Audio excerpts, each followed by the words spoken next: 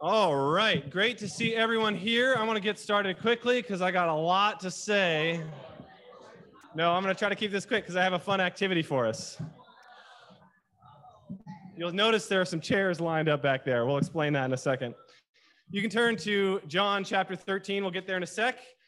It is great to see everyone. We are finishing this morning our series on being transformed. Amen. It's great to have Iris share about that. Thank you so much, Iris. I really appreciate your heart and vulnerability up here. Can we give it up for Iris? That was awesome. Awesome. Iris is amazing and always has been. And it is great to have you being able to help us so much here in this ministry. So we're doing this series, Transformed 100 Days to a New Life. And so we've been talking about that this summer since the end of May. This is day 99. It doesn't line up. 100 is not quite divisible by 7. So this is day 99. Tomorrow is day 100. So you can finish up your transformation tomorrow and you'll just be like Jesus tomorrow night, I guess. You have until Tuesday, right? You had 100 days. I mean, come on. You got 1 day left. All right. But I hope that this has been a helpful series for you this summer. We've been talking about God's desire to transform us, right? To change us from the inside out and how there are 2 ingredients to spiritual transformation. We talked about giving our hearts and then also how God provides his Holy Spirit. And we've looked at some great scriptures about how God changes us. The theme scripture that we used was Romans 12 and verse 2. Iris read it this already, but I'll read it again. He says, "Do not conform to the pattern of this world, but be transformed by the renewing of your mind. Then you will be able to test and approve what God's will is, his good, pleasing, and perfect will." And, we started in June talking about how transformation happens in community. And we studied out Romans 12 and the rest of that chapter and the way that we see our gifts and each other. We looked at Ephesians 4, talking about when Alex Whitaker came and guest preached for us and talking about really how a transformed community is characterized by humility and gentleness and patience with each other and with our differences and understanding, not the way that the world is in community.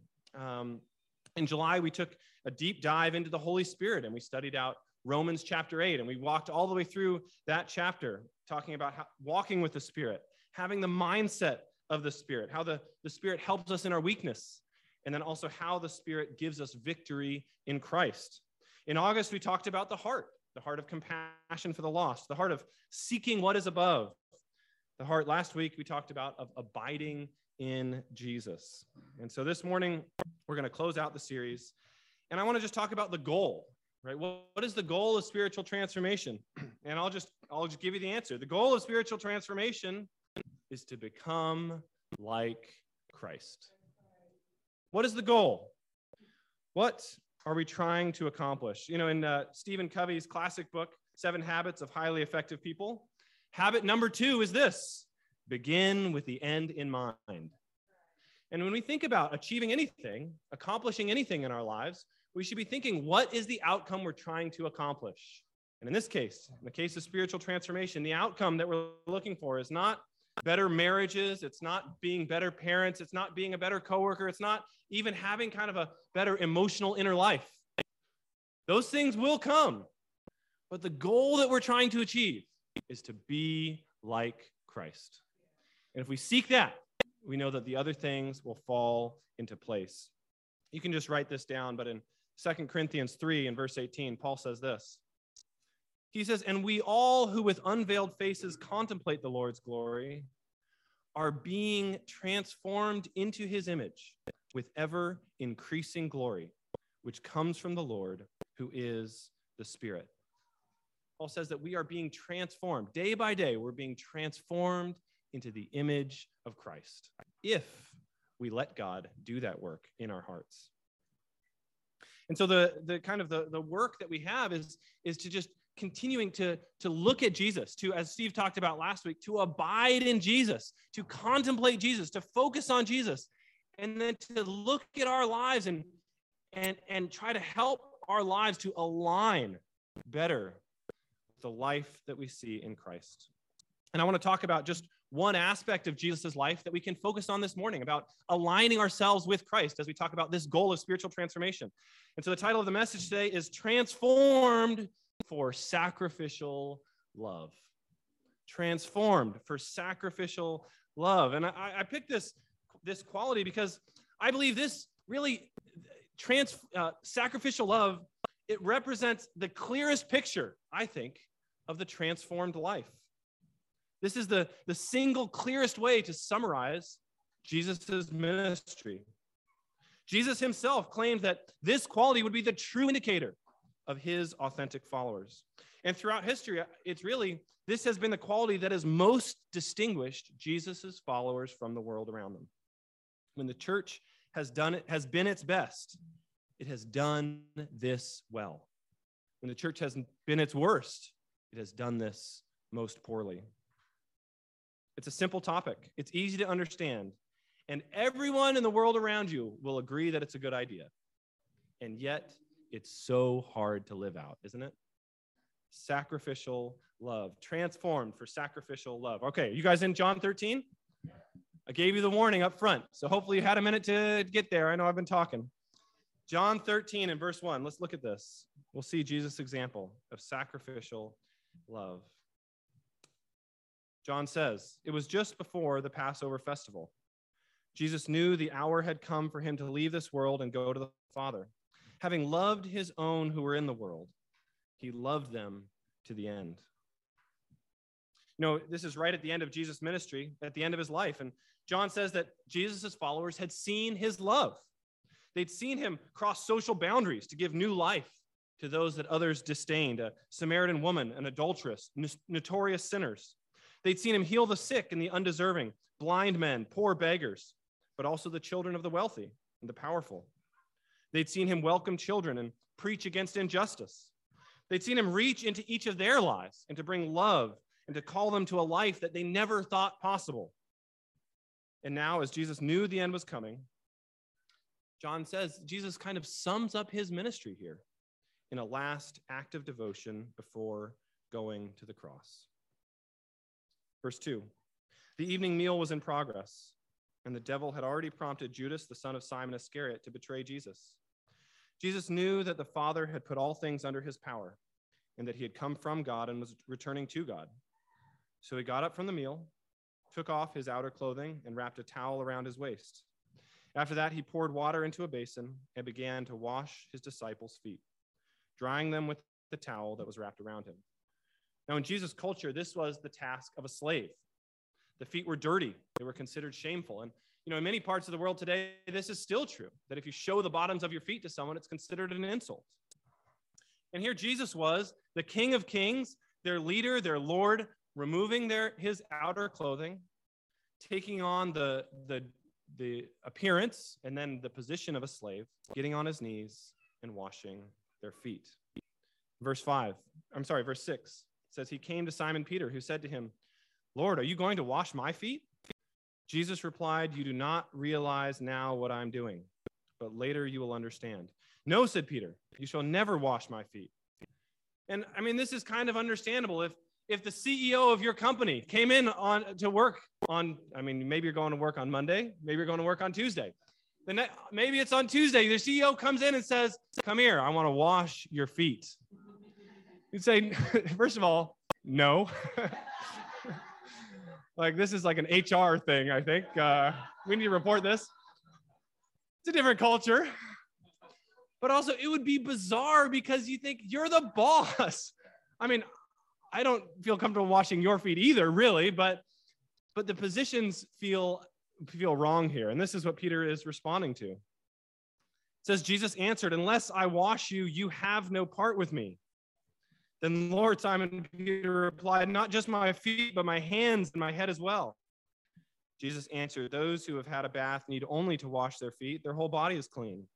And you are clean, though not every one of you, for he knew who was going to betray him. And that was why he said not everyone was clean. When he had finished washing their feet, he put on his clothes and returned to his place. Do you understand what I've done for you? He asked them. You call me teacher and Lord, and rightly so, for that is what I am. Now that I, your Lord and teacher, have washed your feet, you also should wash one another's feet. I have set you an example that you should do as I have done for you. Very truly, I tell you, no servant is greater than his master, nor is a messenger greater than the one who sent him. Now that you know these things, you will be blessed if you do them. So here's the one point for today. If you want to be transformed to take on the sacrificial love of Jesus, wash their feet. Wash their feet. Look at the world around you. Look at your family. Look at the friends around you. And wash their feet. You know, the power of that act of service that Jesus performed isn't just the act itself, but it's in the way that it summarized who Jesus was throughout his life. You know, if you read the Gospels, you see again and again that Jesus refuses to use his position and his authority to his own advantage. He was a king, but born into a stable in a poor family. He was a ruler, but he served the poorest and the most vulnerable. He deserved the praise of the nations, but he took on their scorn as he loved their most broken members again and again. Paul says in Philippians 2, he says that Jesus, being in very nature God, did not consider equality with God something to be used to his own advantage. Rather, he made himself nothing by taking the very nature of a servant, being made in human likeness, and being found in appearance as a man, he humbled himself by becoming obedient to death, even death on the cross. And so his disciples here are, in one sense, kind of shocked by this graphic portrayal of service. But in another sense, they've seen it again and again, because Jesus really shined in the world in sacrificial love. He took off his authority. He took off his comfort. He took off his pride. And he went to the shameful and the ugly places of the world and tenderly, lovingly brought healing. Jesus washed their feet. And Jesus expected that it wouldn't stop with him. Look at what he says after he washes his disciples' feet in verse 13. He says, "You call me teacher and Lord, for rightly so, that is what I am. Now that I, your Lord and teacher, have washed your feet, you also should wash one another's feet. I have set you an example that you should do as I have done for you." Jesus expected that his followers wouldn't just admire his example. He expected that they would imitate it. But Jesus, just as Jesus set aside his position, so should we. Just as he set aside the authority he could claim, so would we. Just as he got on his knees and reached into the dirty parts of the world, so would we. And the early church understood this. You know, our brothers and sisters, these are people just like you and me. They gladly sold their possessions. They gave up their positions, even their own lives, to serve each other and the world around them. The Roman world left unwanted babies in the trash heap to die. Christians took them in.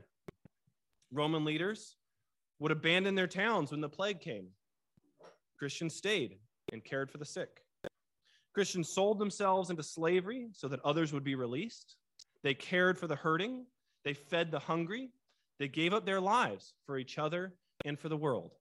This isn't just a matter of scriptural interpretation. This is history. You look at the history books and you see the church doing this again and again and again. They lived lives transformed for sacrificial love.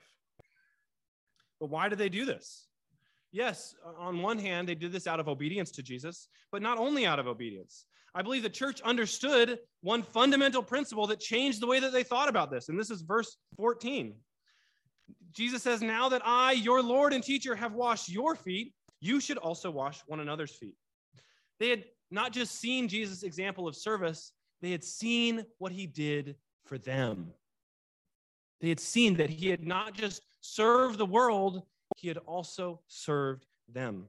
You know, we live out sacrificial love. We're transformed for sacrificial love, not in order to put another credential in our spiritual resume, but because it would be unthinkable not to serve when we understand what God has done for us.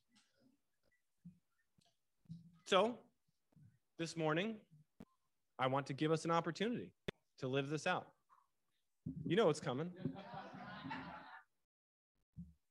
So, I would say one challenge here is that when you think about actually washing feet, but literally, but also figuratively, the challenge isn't just to get on your knees and do the washing. The challenge is to also be vulnerable enough to let someone wash your feet. It's almost harder. It's almost more difficult to be vulnerable enough to let someone serve you. And we think about it in it's kind of a silly way and like exposing your feet, but it's actually exposing the parts of our lives that aren't all put together. Exposing the parts of our lives that are ugly, that need help, where we don't have it all together, where we are a mess. And we can present like we have it all together. We all look nice. But there are parts of each one of our lives where things are falling apart. And that's okay. That's being human. But we live in a community where we can love each other and serve each other and set this example for each other and then go out and do the same thing for the world. It's one thing to come to the world and act like, hey, yes, we have it all together. I don't need anything. And therefore I can just come and give. I can come from on high and present myself to you. But that's not the way that Jesus came. Jesus came in vulnerability. He came as a baby who needed help. And Jesus asked for help again and again from his followers. We can do the same, to be vulnerable enough to have our feet washed, but also to wash one another's feet. So we've set up some chairs in the back. We have washcloths. We have pitchers of water. And I want to challenge you. Wash someone's feet. Have your feet washed. Be like Jesus in this way. It might be a little uncomfortable, but push yourself to be vulnerable and wash their feet. Amen. Yeah, let's do it. Come on, everybody stand up. Stand up. Stand up. So we'll take about, 5 minutes or something like this to do this. Come on, you guys stand up. Even if you're not going to wash feet, stand up, stand up, stand up, stand up. All right. So we have a bunch of stations up there, so you can feel free to, even if you can't do it, you can just come forward and watch for a sec, okay? We can just watch. And then I'll call us back together and we'll close out.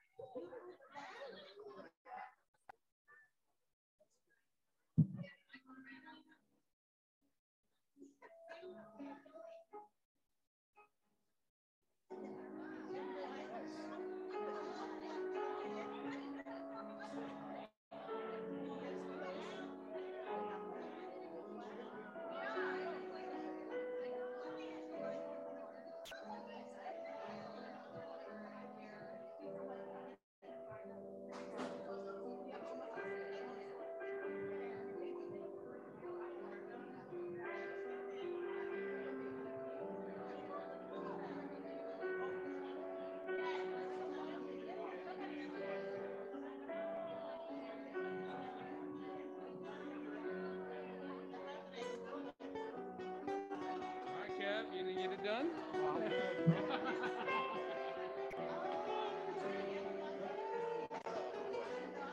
All up in there, right? Yeah.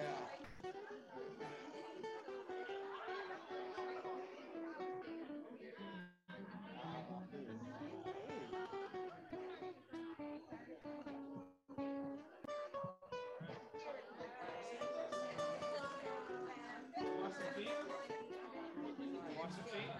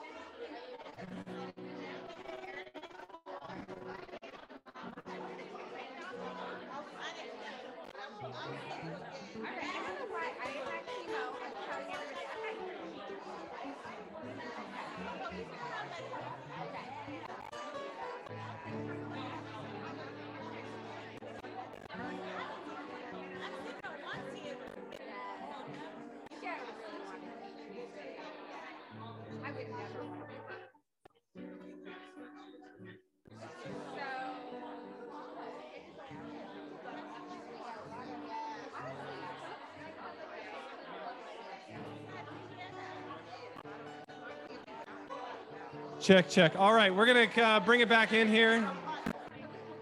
You guys, you don't have to really go back to your seats, but just listen up real quick. So I do just want to, first of all, thank you everyone for being willing to participate in that. Now, I know it's feels a little, what? Scary, weird, but I would just encourage you, if you could just wait 1 second. I would encourage you to see all of your service in this way, right? Which is both that it takes getting vulnerable. It takes getting into the parts of your life that are not pretty, right? No one brags about how pretty their feet are. But this is what sacrificial love looks like. It's getting in there with each other, but also with the world around us. So let's be transformed for sacrificial love. Let's go to the world and wash their feet. Amen.